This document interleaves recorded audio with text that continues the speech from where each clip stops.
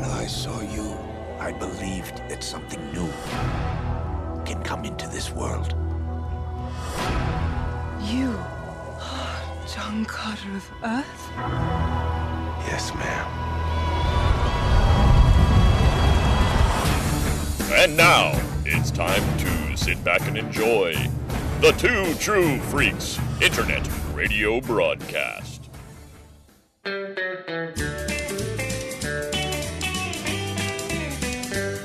Well, Chris and Tom are looking at some movies. The biggest bombs the world has ever seen. But do they suck or are they really groovy? Will Tom and Chris be nice or mean? But do these films deserve humiliation of being called the worst flicks around? Millions in PR couldn't save them, but do they deserve the Losers Lounge? Episode 1, John Carter, 2021. You'll believe a man can, go to Mars. And so it begins, ladies and gentlemen. I'm Tom DJ. I'm sitting here with the hair metal hero, Mr. Chris Tyler. Good evening, Tom. How you doing? We are the East Coast Mafia. Okay, sure. The East Coast Cinematic Mafia. That's us. Oh, okay, cinematic. All right, I'm glad you put the clarifier in there. Yes. We are the East Coast Cinematic Mafia. My movie taste is probably East Coast Cinematic Carnival, not Mafia. So. And this is the first episode of something that we've been teasing for a little while. Oh. Namely, well, it's not the Losers Lounge. No. Really, it's not the Losers Lounge at all. But the premise of this little adventure is that we are going to go through a list that I found on Wikipedia of the largest financial failures in history. For largest film financial failures. Starting with one that lost, depending upon who you listen to, between $133 to $236 million. Yeah. And the idea is we're going to look at these because there is this fallacy that has occurred in the last 10, 15 years, would you say, Chris? I think since the advent of the blockbuster film, I would say that this fallacy has persisted. The fallacy is if a film bombs at the box office, it is not artistically good. Well, we're going to put that to the test, and we're going to start with, as I said, a film that cost Disney literally hundreds of millions of dollars. 2012's John Carter. Hey, so first of all, you know that there's a whole title that goes along with these stories, right, Disney? Yes, yes. This is the one time you should have put Mars in the title of a movie. Yeah, and I think that the teaser posters do not help. It's like, here's Taylor Kitsch's face and these 3 letters. Yeah. The market. I understand why narratively the film starts out as John Carter, and then at the end they call it John Carter of Mars. And that's fine within the boundaries of the beginning and the end of the film. Yeah. But to Joe Blow, which is me and you, and everybody else that, pays their $12 to go see a movie, this is kind of one of the ones where you got to kind of, do what it's going to do. Put it on the tin, as they say. they should have been very upfront about youth, and I think they should have leaned into it. Why wouldn't you? The concept that, hey, you like Star Wars, right? You like Flash Gordon, right? Why don't you come check out the guy who started it all? Yeah. Yeah. But there's an old episode of Better in the Dark where Derek and I came up with a alternate ad campaign revolving around travel posters to inviting people to visit Barsoom. That would have been cool. It would have been, but no, we had to get Taylor Kitsch. This film killed Taylor Kitsch's career, didn't it? Look, I don't dislike the guy. Mm-hmm. He's not got the biggest range, and that's No. okay. He's matinee idol, good looking, Mhm. and that is perfectly acceptable for something like this amongst some of the other things that he has done. And I'm sure he's probably got a great performance in him in some dramatic role if it comes his way. Mm-hmm. But I mean, so just because you brought that up, I got to dive immediately into the aesthetics of this film. Right. Okay, people already, like, you can complain all you want about the amount of clothing that Deja Thoris is wearing. When you read the original stories and you look at the original art from Mhm.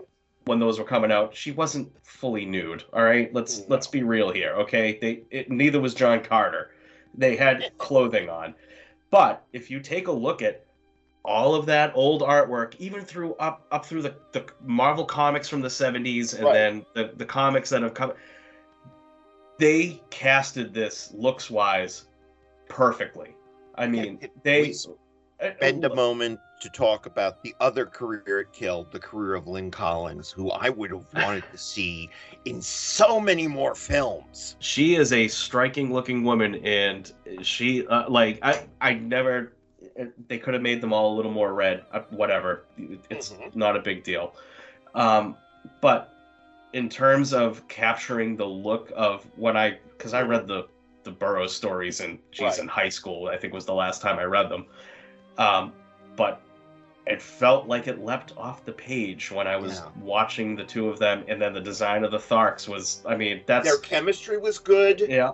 and Lynn Collins carried her action extremely well. I would love to see her in more films, but because she was related with this, nope. Yeah, it's I mean, Willem Dafoe gets by the fact that he wasn't really on screen other than his voice and his faux African accent. That is I couldn't even pick up what he was trying to do, but I guess that could be somewhat African to South African. The only problem I had with the film really is by giving them this kind of faux African accent, there's a colonialism undertone that sneaks into the film about here's the strong white man from Virginia. And I see. That went right over my head. Yeah. I wasn't even to me. It's just such pulp stuff that I wasn't even. But my brain didn't even go there. I did love the design of the Tharks. I would buy every effing plushie of Woola. So would my wife. If they made it. Woola is adorable.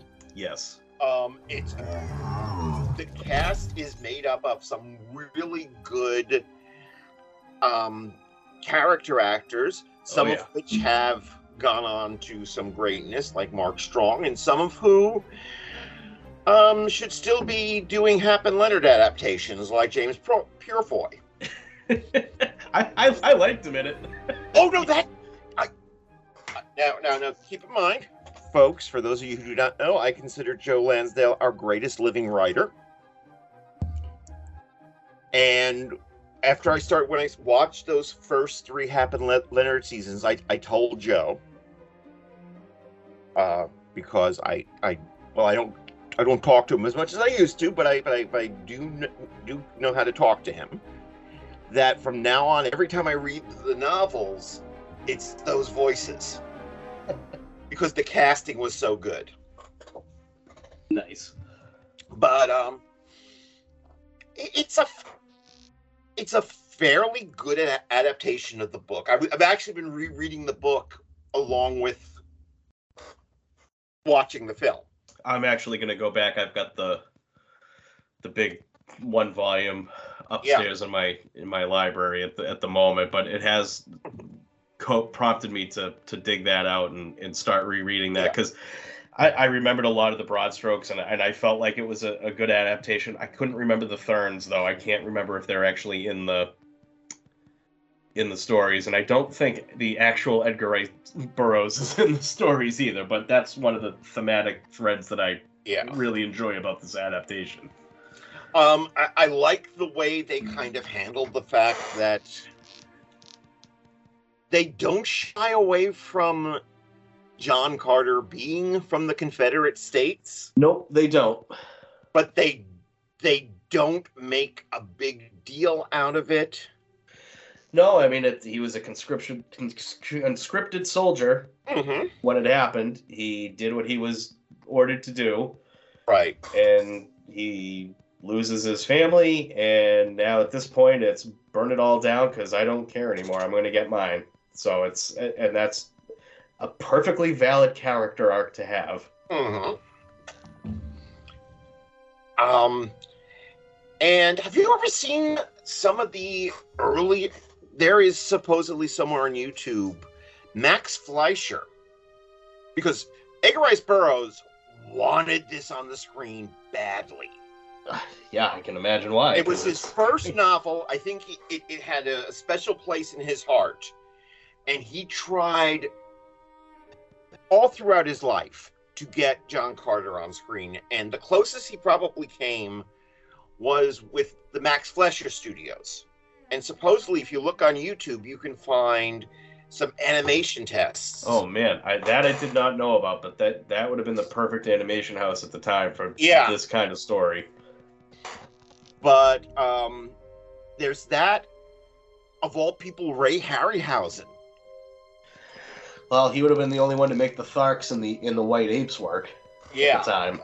He was interested for a while, which is probably why when they lost the rights to John Carter, he started developing a film that never got made called Sinbad on Mars. That I was not aware of. Yes, he was working on that, and I asked him because when I heard about this, I saw him at a convention, and I had heard that they were planning this, and it never came out. He retired, as you know, after...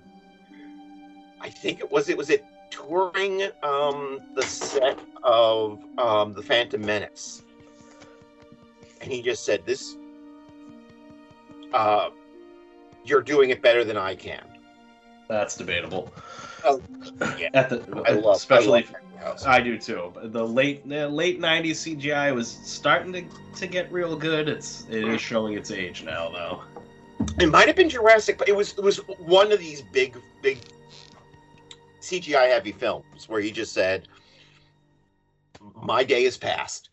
But I asked him about it at a convention because when I heard that he was planning Sinbad on Mars, like, oh, this sounds kind of cool. And he was like, oh, it just sounds silly. I mean, listen to it. Sinbad on Mars. It sounds like a stupid idea. Oh, I didn't think so. But eventually Disney... Because for a long time it was in Paramount and Pictures' hands, and we almost got a version directed by Robert Rodriguez, and you know what that means?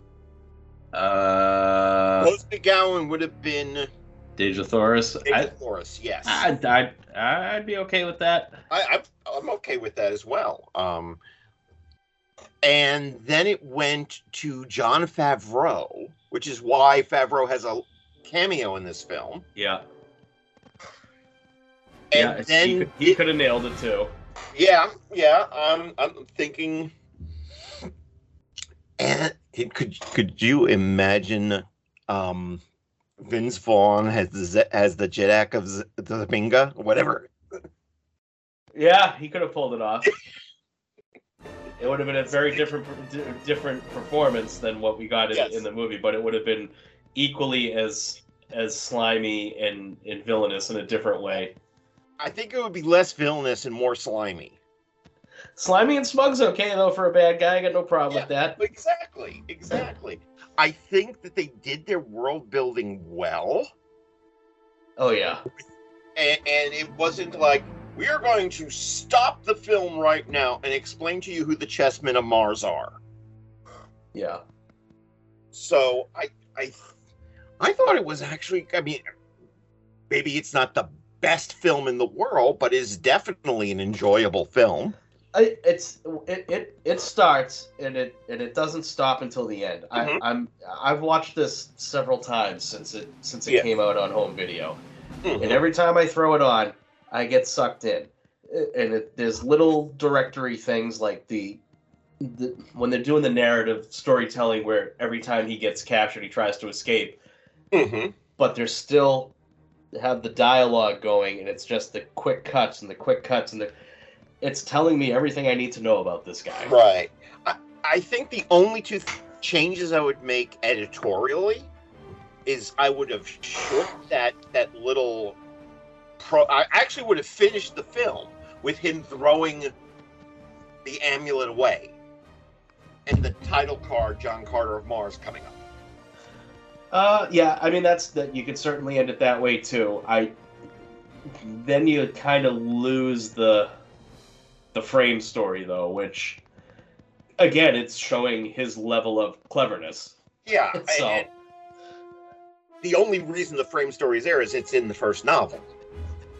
What was it? See, that's how long it's been since I've read them. It starts out with a letter from Edgar Rice Burroughs saying, "I found this under peculiar circumstances after the death of my friend John Carter." Okay, so yeah, that's how long it's been. I couldn't remember that. Yeah, it's not that long though. It's just at the very beginning he says, John Carter died. He gave me his estate, and I found this manuscript."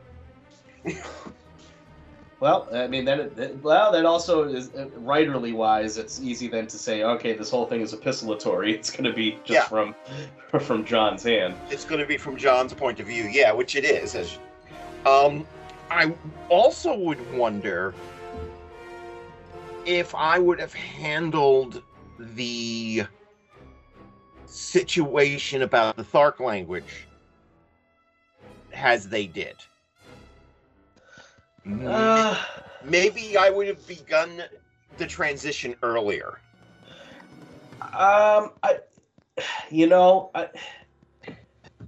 That seems like an easy choice too. I think is the longer you get to spend through John's eyes, not knowing what's going on, I think plays pretty well, because you're just as lost as he is from the time he realizes that, oh crap, gravity is not the same here.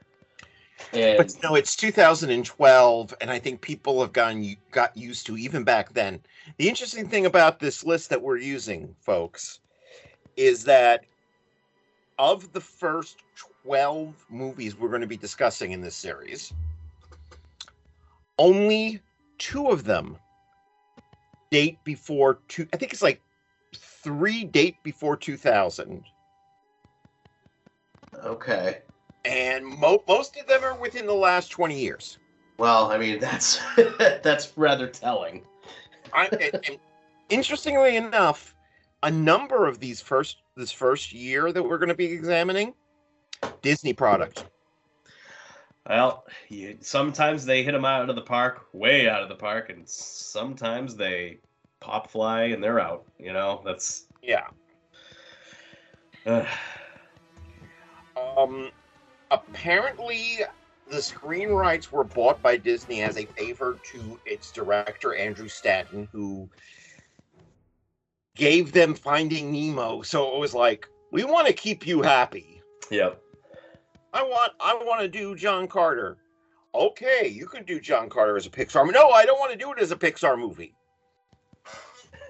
I mean, they certainly could have done it. They could have.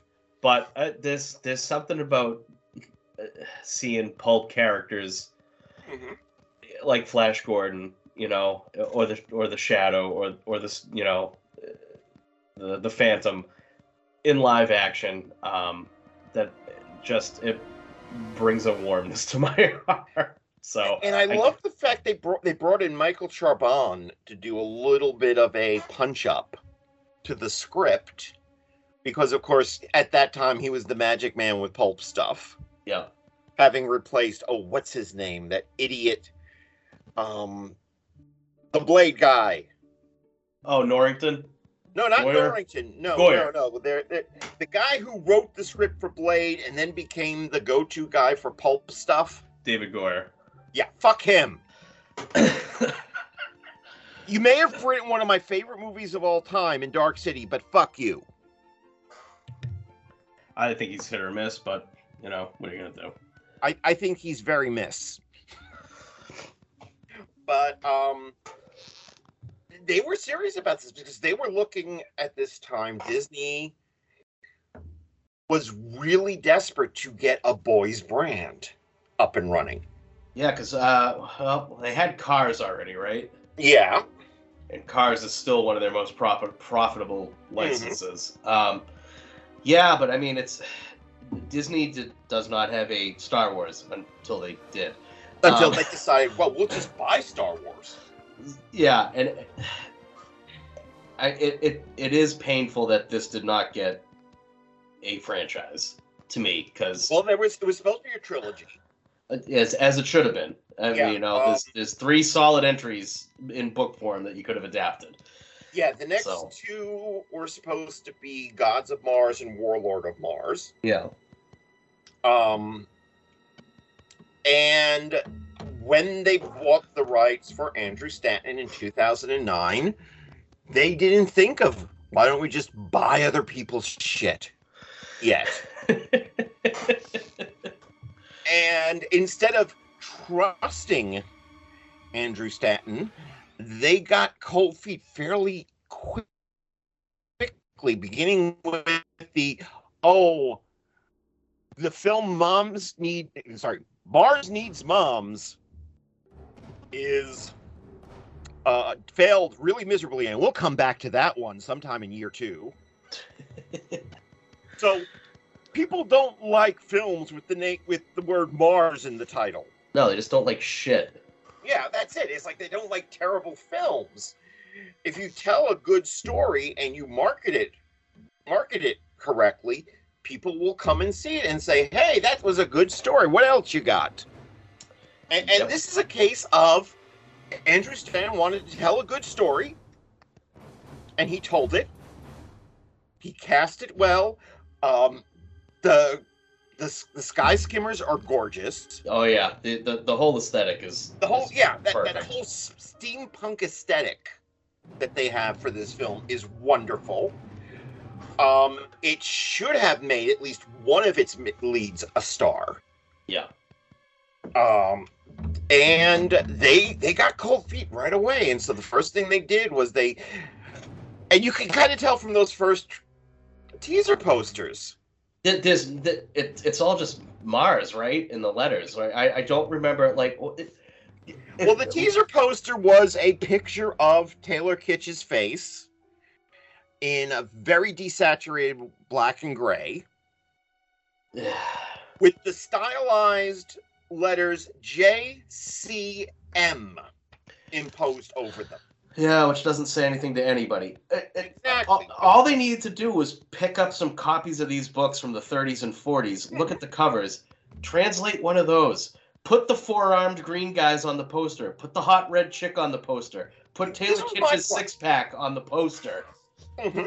This was my plan. When Derek and I talked about this on Better in the Dark, we would have these travel posters, travel to beautiful Barsoom, with some beautiful, and then after 2 or 3 weeks, they would be replaced with the same poster, but there was a tear mark through it, and you could see a white ape. Nice. And then it would be like, what the heck is that? I want to know what's going on there. Yep. I mean, I'm even more based than that. Put the hot chick and the hot guy on the poster. There you go. Yeah, I would say, if you put Taylor Kitsch and Lynn Collins in their fighting togs, Copy the Frazetta art. Yeah. Literally.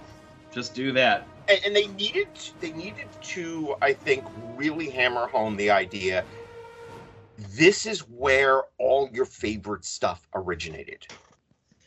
Yeah, that's kind of a tough sell nowadays, just because there's been so much since. Mm-hmm. So it's just by virtue of the fact that it's coming out after all that stuff.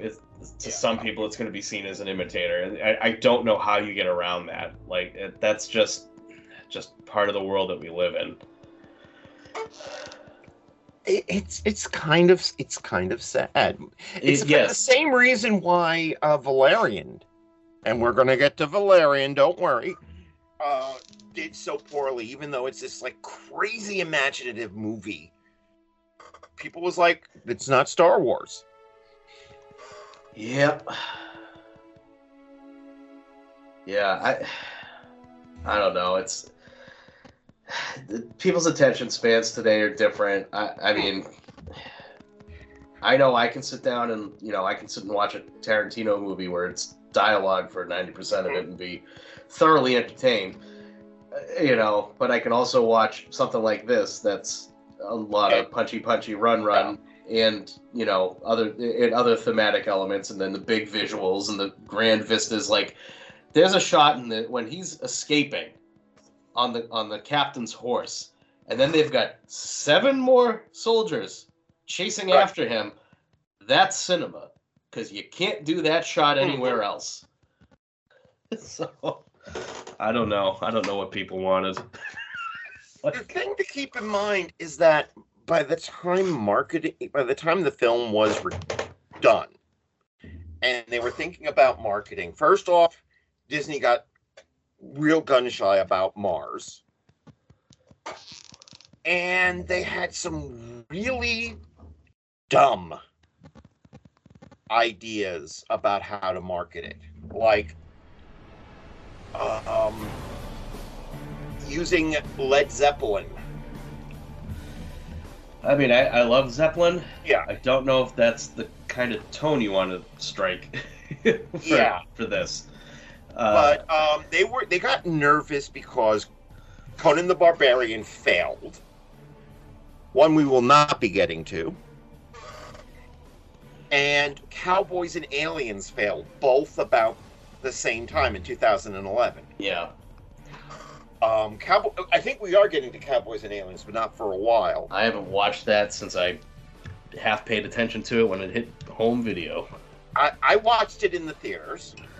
I got a hot take for you though, Thomas. I didn't hate the remake of Conan the Barbarian. I've not seen Conan the Barbarian, the remake. So it's if we get to it, we get to it. Mm-hmm. And so they got nervous about that. And by that time, in 2011, of course, they bought Marvel. And then they said, hey, we got a boys franchise now. Yep. Let's get another one. And they bought Star Wars. And supposedly,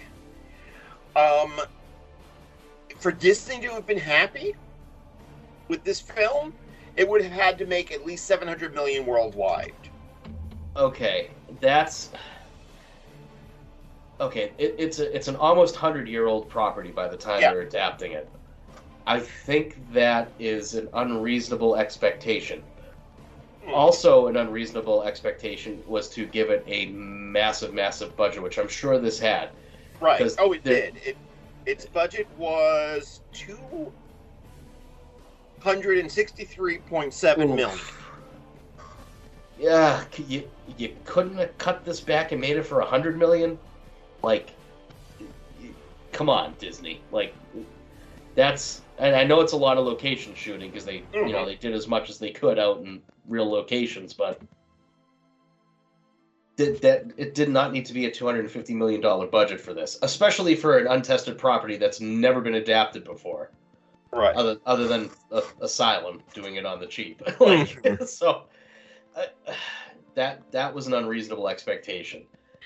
Also, Edgar Rice Burroughs as a whole had kind of been out of the public consciousness for a long time. Yeah, I mean, even though they tried, I think we got that on the list too. They tried to put out a Tarzan film around the same time. The Casper Van Dien one, isn't that even earlier? Isn't that like? No, Casper Van Dien was in the 90s, but yes, back when people thought Casper Van Dien was going to be the ultimate hotness.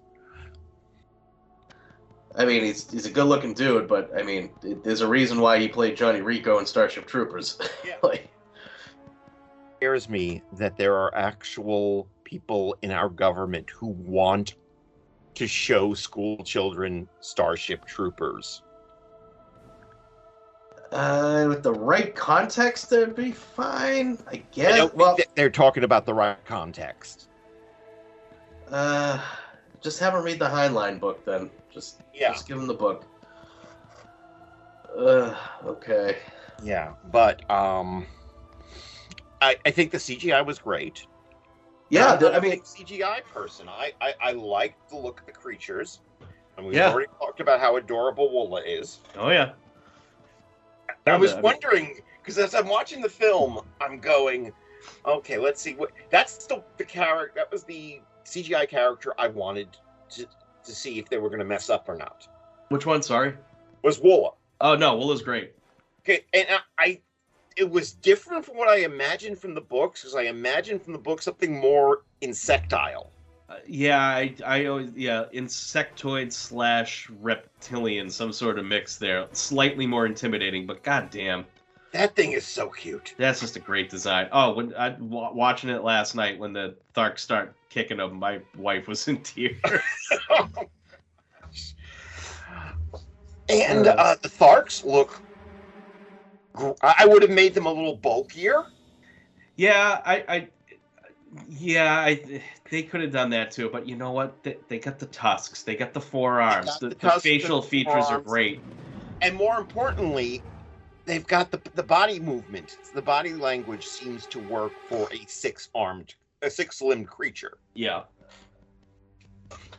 And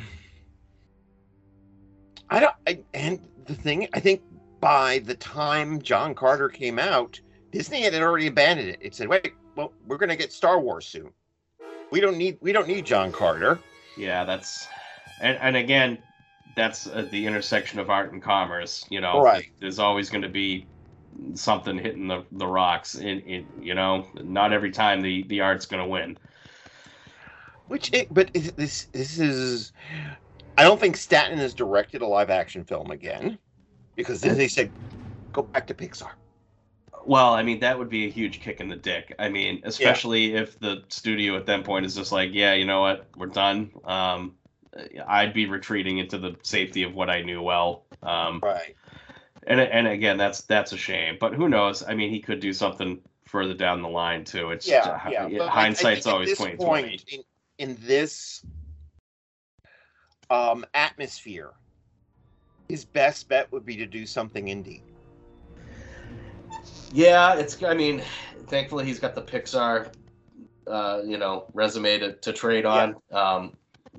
So I don't think he's going to have a problem finding work producing or directing. It might not be exactly what he in the field that he wants to do, but you never know. So Disney changed it from trying to create new IP, quote unquote new IP, to just buying other people's IP.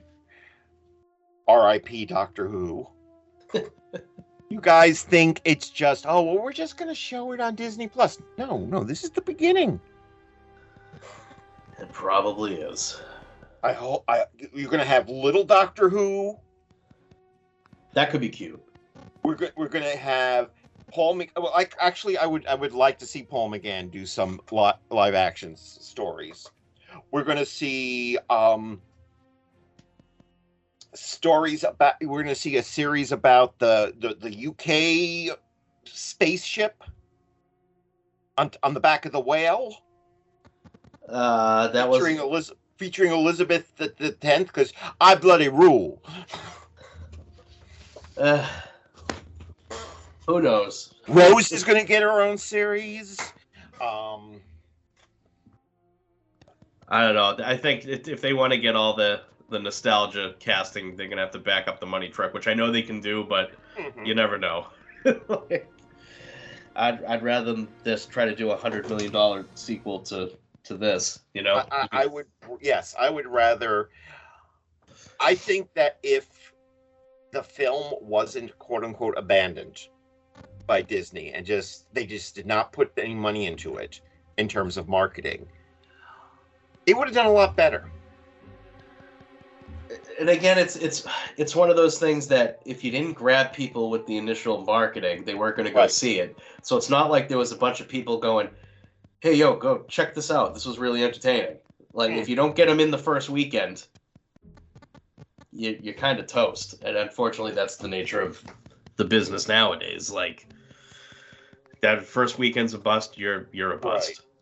And the nice thing about this is it does do world build. I mean, my biggest problem with most franchise starters, let's call them, even though many of them are, to quote Josh from Horror Timelines, failures to launch. The biggest problem with a lot of these, and we're going to come up against a lot of these, is that they're so busy with the world building they forget to tell a good story. Yeah, and you do have to do world building. Try to do as much of it as you can visually. Like the first Star Wars movie, you're just dropped right into the middle of that. You get the text crawl and go. Right. You know, you left to kind of pick up a little bit of the pieces along the way. And you don't. And George Lucas assumed we didn't need to know about the Jawa who sells the droids to Luke, or the third person to the left in the cantina. No, it's a visual flourish. Just go along with it. Here's an idea, folks. I think this is one of the reasons why Star Wars took off, and Star Trek, is that the fans were allowed to fill in the fiddly bits and speculate and create their own headcanon. Well, yeah, I mean... And the headcanon then kind of... The studio then said, okay, this is a good idea, this is crap, this is a good idea, and kind of bled them back into the franchise. Yeah. Well, anything that you can leave open for discussion is going to keep it in somebody's consciousness. Yeah. Young Tom wrote Star Wars fanfic. All right. In the late 70s. This is before I grew sick of Star Wars. But when there was just only the Star Wars. No, I'm not calling it A New Hope. I saw a movie at the RKO Keith called Star Wars. Fuck y'all. I'm an old fuck, to quote George Carlin. I can say what I like. Have pity on us that were born in 79, or 78 and later. The only way we got to see it was with the new title. Yeah, in 78, 79, I wrote little stories, which filled in some fiddly bits. There's one story I remember where I kind of implied that Darth Vader was the soul of death. I can see that. So it's like, but that's the thing, is like there were all these tantalizing spaces where kids could build their own play. Yeah, and that's certainly important too. And I think there's a lot of spaces here where, even though there is world building and even though there are teases towards the next two films, which would cover the next two books, particularly in regards to the Chessmen. Yeah, it's been so long since I've read. I definitely need to reread them now. Yeah, no, it's obvious because they have the priests of Mars. Yeah. But they don't pound you over the head with it. No. As opposed to like, okay, I went to see, because I love Neil Marshall, as all good people should, I went to see his Hellboy remake. Even though the ticket taker in the ticket booth at the UA Midway told me, you don't want to go see this movie. I paid my money. I'll see whatever the fuck I want. Yeah, exactly. But I just found that it's happened only 2 times. Once was for Hellboy. The other time was for Cats. And I do not regret my time with Cats because it has given me a lifetime of hilarity. If I was into musicals, I probably would have went to go see it myself, but... Well, I think it's on our list. I'm sure it is. But it's... I would much rather see a really bad movie that tries for the moon and fails, that is super ambitious, than a bad film that plays it safe because they're afraid of being a bad film. Yeah, I mean, that's my biggest criteria for a movie. Just don't be boring. Exactly. You could be a good movie. I don't mind laughing with the movie. I also don't mind laughing at the movie. Yeah. You could be a good movie. You could be a bad movie. Just don't be a boring movie. And this is not a boring, even though it's over 2 hours long. I didn't feel. No. Okay. To be fair, I felt the weight at the very end. Yeah, but by the time we come back to the frame story, it's just about that point where you're like, okay, this should be wrapping up, and it does not long after. But yeah, I wonder if the film, if Stanton is dispensed with the framing sequence.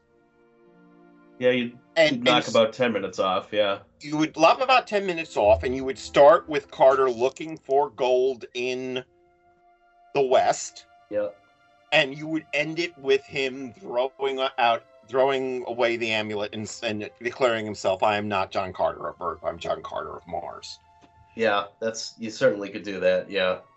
So, I don't even mind the origins, the before aspect of this film. No, you need to know where he's coming from before he gets to Mars. Well, not only that. It's like, notice how like a lot of times when they do a franchise film nowadays, like the most recent G.I. Joe, no, we're gonna show you how Snake Eyes became Snake Eyes. Yeah, I'm not interested in that. I want to see Snake Eyes. I didn't even bother seeing it because I'm like, this doesn't look like any version of G.I. Joe that I would care to watch, and I'm a huge G.I. Joe mark. Tempted. Because, Samara Weaving with red hair shooting guns. Yeah, well, look. That's my kind of stuff, I think the first movie, the first one with Channing Tatum, like, they did Snake Eyes, a version of Snake Eyes' backstory in flashback in about less than 5 minutes. It's like, okay, I'm good. Okay, here's something heretical I'm about to say. Uh-oh. I actually preferred Stephen Norrington's first G.I. Joe movie. Stephen Summers. Oh, I'm sorry, it was Stephen. I knew it was a Stephen guy who's I usually cannot stand. I like both of them. I like both of them for different reasons. The first movie is this is the 90s, got to get tough, Joe, G.I. Joe, and then the second one was like, hey, remember the silent issue? We're gonna give that to you. Yeah, no, it was fan service. That's the thing that I don't mind fan service. But I do mind it when it's fan service to the detriment of the story. It was Jonathan Pryce trying to destroy the world with nuclear weapons. Which is what he should have been doing in Tomorrow Never Dies. I actually like him in that, too. I'm very fond of Tomorrow Never Dies. Me too. After all, I mean, although they misused Jonathan Pryce in it, they misused Michelle Yeoh. They keep talking about, we're going to do a spin-off of this character or that character. It's like, give me Michelle Yeoh as a super spy kicking super villain ass. Yeah, I would have paid my money for it. I would have been so down for that. I'm so glad that she is getting a bit of a career renaissance now, thanks to Everything Everywhere All at Once. I have yet to watch that. It is on my list. You are in for a treat, my friend. I saw it at the theaters because, of course, I wanted to send a message to Hollywood. I want more Michelle Yeoh and James Hong and other established Asian American actors. All right. And I'm glad that it became a hit. I'm so glad. But yeah, it's like Disney thought that because Taylor Kitsch is an attractive man, that showing him shirtless was going to attract women to the theater. And I'm sure a small degree it does, but there still needs to be some sort of story. Because, honestly, all the big, I love 80s and 90s cheesy action. And at the end of the day, you got to get both sexes in the theater if you want to have a hit. Right. You can't rely on just one. It's not going to happen. Two good-looking leads. Yep. Super good-looking leads, one of which, and I think you know which one I'm talking about, knew her way around an action scene, something fierce. Yeah. I mean, I was like, there were times where I was like, forget about John Carter. I want to follow her. Yeah. Well, we would have if we had gotten the other movies, because she's pretty integral part of the books. And it's a shame because she's appeared. There was a horror movie she showed up in, and she hasn't appeared in much of anything since. I guess she went back to television or something. But it's a shame because she had the charisma to be a big screen star. Yeah, she definitely she pops off the screen anytime she's on there. And this is one of these films where you said, "Oh, it lost a lot of money. It must not be good." It's out there on video. Is it on Disney Plus? I have no idea. I think it is. I think it is. It's on Disney Plus, and people, you're paying all that money just to see third-rate Star Wars TV series. And variable quality Marvel TV series that seem to be more about setting up stuff for the big movies than anything else. Everything's just content now, Thomas. Yeah, I know it's just content, but it's like this is a good story. It's done in one, so you don't really need the sequels. Although we should have had the sequels. No, this is order a large pizza. Get a 6-pack of Dr. Pepper, get some friends over, and put this one on. You'll have a good time watching this one. Yeah, no, I totally agree. I think its reputation as a terrible film is false. It is not a horrible. It's far, whatever list you pulled this from, this is far from one of the worst films ever made. I mean, I'm on a horror podcast, which means I've watched a lot of shitty horror movies. There's 100 shitty horror movies that are worse than this, by leaps and bounds. I mean, I watch direct-to-video 90s action movies. Like, come on, they spent money on this thing. They got a good-looking cast that were all. I mean, other than Taylor Kitsch, who I think his performance is pretty damn good. He seems like a world-weary Civil War vet. He's like Sam Worthington. He's a ham and eggs actor. He's better than Sam Worthington. Okay. But part of the problem with Sam Worthington is they don't let him use his natural accent, which I think some guys can make that leap. Some actors can't, and he is one of them. So I'm looking at our list for the first year. Oh boy. Okay. Yeah, see, I don't know what's on it. I'm enjoying I just want to be surprised. But I want to make. I'm doing this to make a point. Okay. Okay. Of the first 12 films we are doing, do you want to hear what we're doing? Yeah. No, that's fine. Well, next episode, of course, we're staying with the mouse because it's their other attempt at doing a boys franchise that they gave up on because they realized they could buy other people's stuff. Yep. Get ready to talk about Johnny Depp with a bird on his head. Oh, okay. The Lone Ranger. Another property I like. I have not seen the film, so So we got the Lone Ranger, the 13th Warrior. Oh, that's why is that? God damn it! Well, remember, the only thing that these films have in common is they've lost their studios a lot of money. Well, that one was filmed basically twice, so I guess I kind of understand that one. The Mortal Engines. Oh, I couldn't even get through the first 10 minutes of that. Cutthroat Island. That's not a bad flick. Sinbad, Legend of the Seven Seas. The animated one? No, 2003. I don't even remember who was in that one. But okay, so it's Sinbad, Legend of the Seven Seas, Battleship. Another flick that I kind of like with Taylor Kitsch. But I'm a big fan of the director, Peter Berg. I've never seen this one, but I love Peter Berg, so... It is... The Man Who Made the Rundown, which is a film that should have been... The Rundown is fucking amazing. After you watch John Carter, go rent The Rundown. Yes. And have a fucking blast. It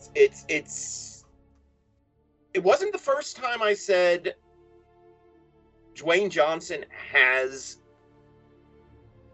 that star quality that will take him beyond wrestling.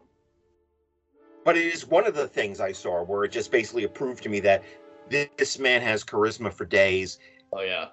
You know, I mean, to be fair, the first thing that I said, this man might be a star, was when I saw him hosting, of all things, Saturday Night Live. Oh, he was hilarious on it. And the thing is, he was so game for all this stuff. Yep. I mean, this was the Saturday Night Live episode that convinced Vince to give the Big Show a push. Yeah. He's good. Huh, he's good at comedy. Let's give him some comedy stuff to do. And bring on some midgets. Well, I mean, Andre did the same thing, so. Yeah. Then we get another film I saw in the theaters, Tomorrowland. I still have yet to see that. I have heard only good things about it. Pan. Was that the... That was the Jason Isaacs? I don't know who was the director of it, but it was one of the latest attempts to do a Peter Pan reboot. Is that the one from like 2003? No, this is 2015. You're thinking of another Peter Pan reboot. Oh, God, jeez. There are a lot of them. Those evergreen properties, man. Yeah. King Arthur, Legend of the Sword. Yeah, that looked really bad. Which is Guy Ritchie doing King Arthur. And finally, Turning Red, which surprised the fuck out of me when I saw it on the list. I don't even know what that is. That is the most recent Pixar movie. Okay. The movie that came out before Lightyear. Okay. Didn't even know about it. So it actually is considered, it's one of the 12 biggest bombs of all time as of this recording. Wow. But the reason I read you out that list is because you'll notice that almost all of these are supposed to be franchise failure to launches. There's quite a few on there. Yeah, because you know that if Battleship had done well, I think they had already talked about they were going to remake Clue. You don't remake perfect films. You remake. No, Clue is fucking brilliant. The thing that I love about Clue is there is, in the third act, you see, first off, it's the fact that they gathered together some of the greatest improvisational comedians of their time. Yep. Under one roof. And then in the third act, that one recreation scene. Yep. Is perhaps one of the single greatest sustained bits of physical comedy ever. Yes. Oh, man. You know what? If you were going to remake that, the only way you could do it would be to do the exact opposite thing and make it a very gritty, noir, serious film. Because you're not going to top that in terms of a farcical madcap comedy. Yeah. Well, at that time, Hasbro was going, we've done Transformers and we've done G.I. Joe. We're going to do Monopoly. No. Yeah, they wanted to do Monopoly. They wanted to do, what was the, I'm assuming they wanted to do He-Man again. You know what? If they can get it right, bring it on, because I'm ready for that. Yeah, but they wanted to do all of their properties. And I'm like, I think thank that's Mattel, but yeah, thank goodness Battleship failed so wildly. Because that put a stop to that. yep. 'Cause it's I'm they gonna wanted be. to they did the Gem film. Yeah, and then it was out of theaters in like 2 weeks. So all right, great. I saw the ad for that. I'm like, okay, they're calling it Gem, but It was less than 2 weeks. They actually pulled it before its original 2-week window. like, okay, it's like if you're trying to market to the nostalgia crowd, at least make it look somewhat like the thing I originally saw as a child. Right. But this is a problem. I think a lot of people think it's when they get a property like Gem, let's say, or like G.I. Joe, they want to show you how the person got to the place that we all remember them at. Nah, you don't need that. You know what? Yeah, You no, exactly. Go back to the original cartoon. Watch the intro. There's the saga cell. Do that right at the start of your movie in live action, and go. The biggest problem with Gem that I can tell, I've not seen it, but you know, Nobody did. My friends over in Los Angeles, Whitney and William, actually are rather fond of it. And it is an origin story. It's like, here's how she got the robot, and here's how she got the hologram. And it builds up to, here are the Misfits. They're going to be, the leader of the Misfits is going to be played by Kesha, and that's going to be the next film. Okay. Make your first movie first. Yeah, exactly. Please. Like,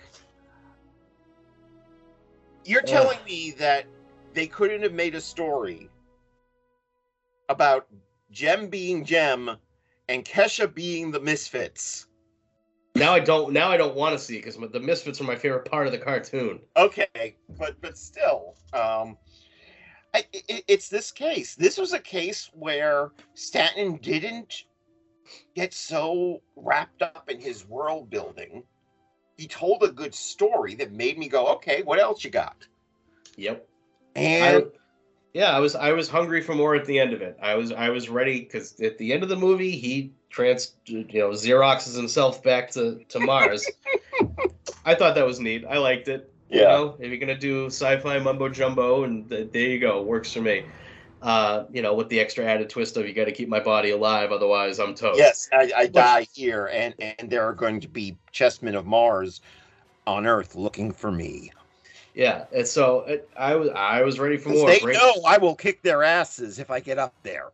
Yeah, bring it on, because I want to see the Warhoon versus the Tharks. I want to see more of the White Apes. What other parts of Mars haven't we seen yet? Well, how many book? He ended up making like about 9 novels. Was it that many? I think it was that many because by the tail end they weren't even following John Carter. They were following his son and daughter. Hey, that's fine too. Legacy stories are cool. I got no problem with that. I've only read the original 3. So we're gonna set up a scale here. It's probably not going to be as. I'm going to try to put up a scale that it's not as convoluted as the Jaws scale. Okay. But I do want a scale that's relative. It's like every time somebody brings up, is it Jaws? They have to explain the Jaws scale. It's part of the fun. Yeah, no, but no, I'm like I was listening to our good friend Luke Giaconetti's Earth Destructive Directive recently, and he made reference to an Is It Jaws episode and then had to explain to his guest the Is It Jaws scale. Fair enough. All right, so what are we thinking for this? Okay, I think it should be a simple 3-stage scale. Okay. See it. Actually, four phase scale. See it, meaning we really like it, and we recommend that you see it. Don't see it, meaning we didn't like it, and we don't recommend you see it. Meh, meaning it's just meh. Ooh, hopefully there's not a lot of mez. That's the worst. And we have to put a poo in there. Poo for the worst of the worst. Okay. So I think that's relatively easy to understand. See it, don't see it, meh, and poo. I get Pooh. I Perfect. think that if Luke Giaconetti is referring to our show on his show, and he says, "Well, Chris and Tom gave John Carter a see it," that's self-explanatory. pretty much. So I think you and I both agree it is a high see it. Very much so. I see it, and if you and after you see it, if you're hungry for more, go to your library.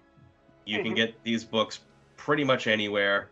The reprints of the books are still around. You can go to any wherever you're gonna buy your books.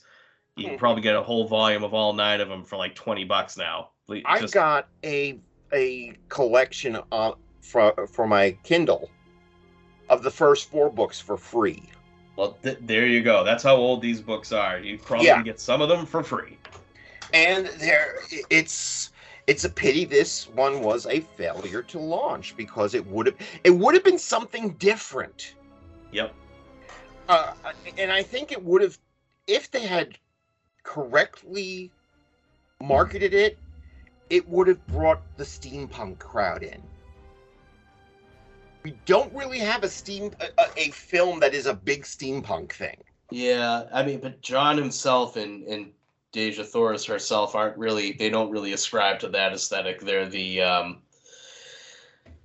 they're like D&D characters, you know? Yeah, but the thing is that the aesthetic of the movie is very steampunk. Oh yeah. So I think people would flock to it because of that. People who were into steampunk. But yes, this is a see it. And next time, as I mentioned, we are going to see Disney try again the following year. That's the other thing that's interesting about these top 12. 8 are from the last 10 years, between 2012 and 2022. Oh my God.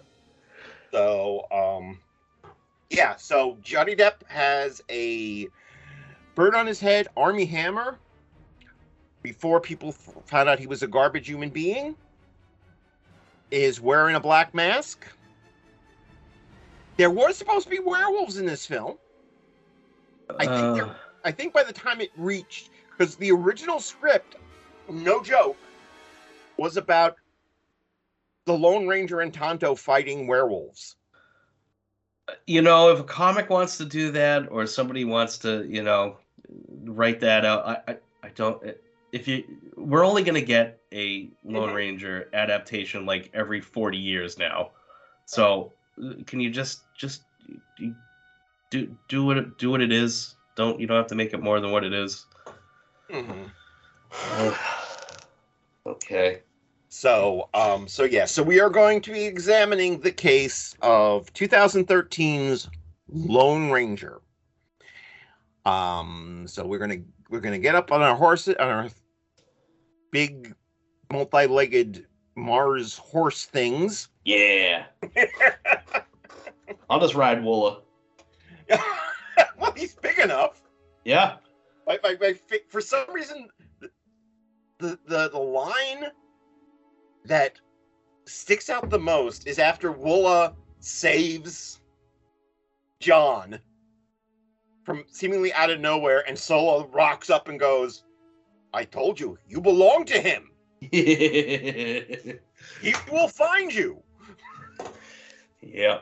I like that they said you belong to him, not he belongs to you. Yep. Because that's exactly how the dog would see it.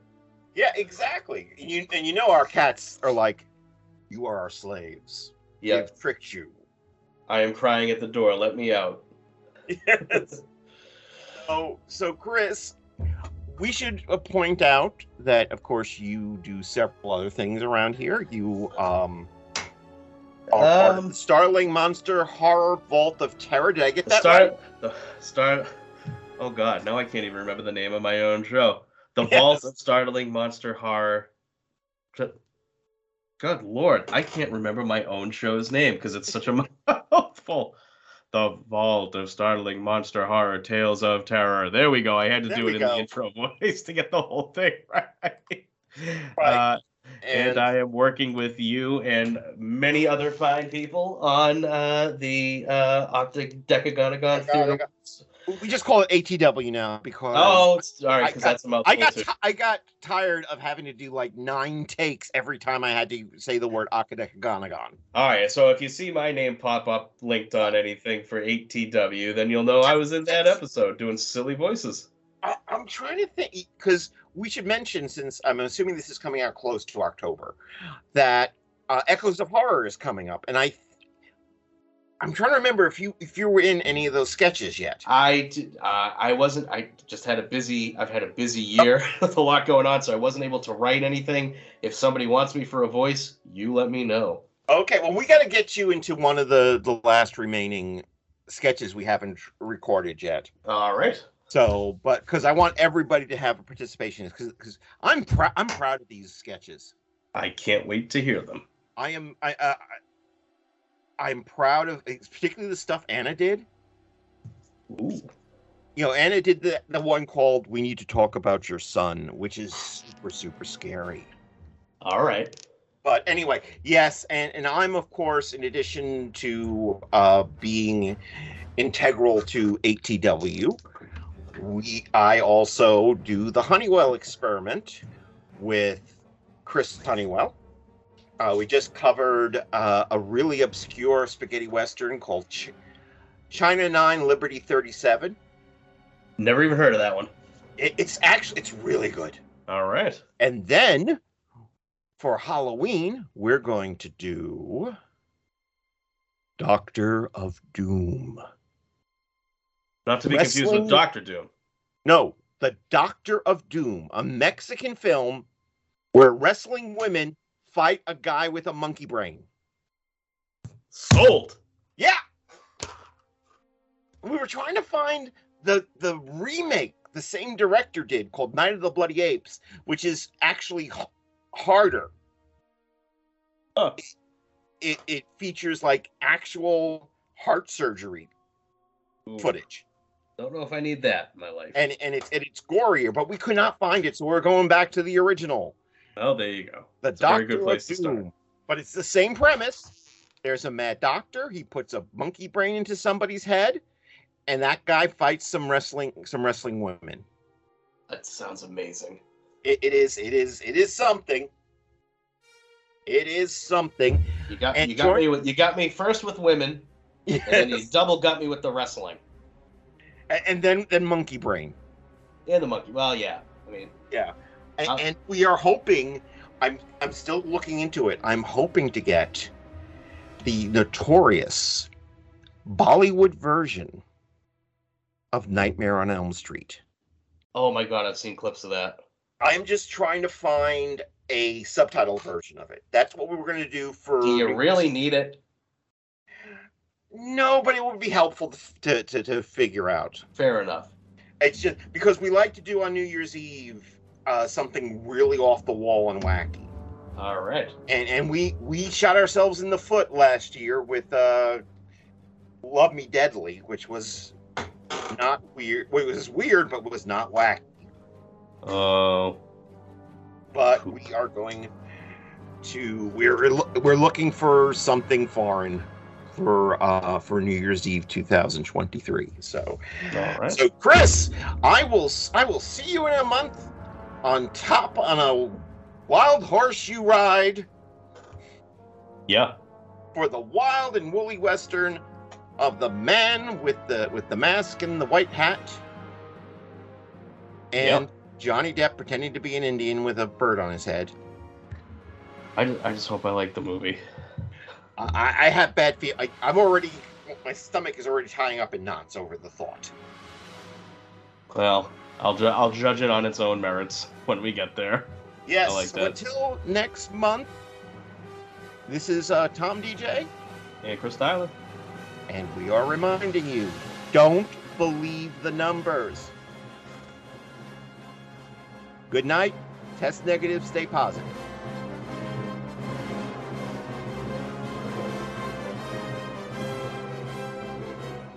Visit our website at twotruefreaks.com.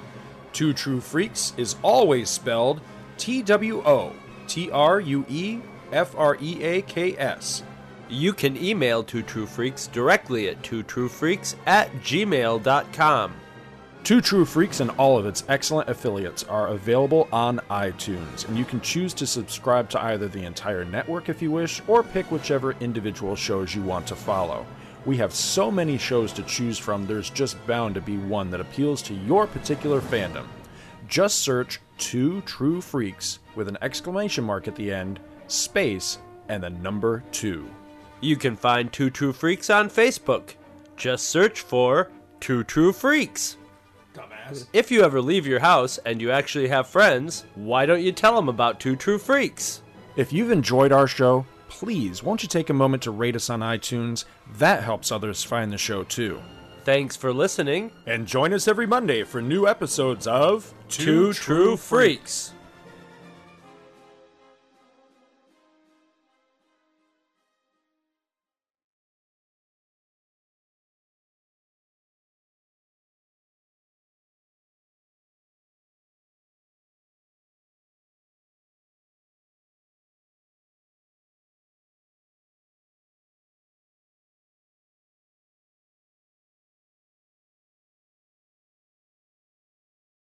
And this is your Uncle Don saying good night.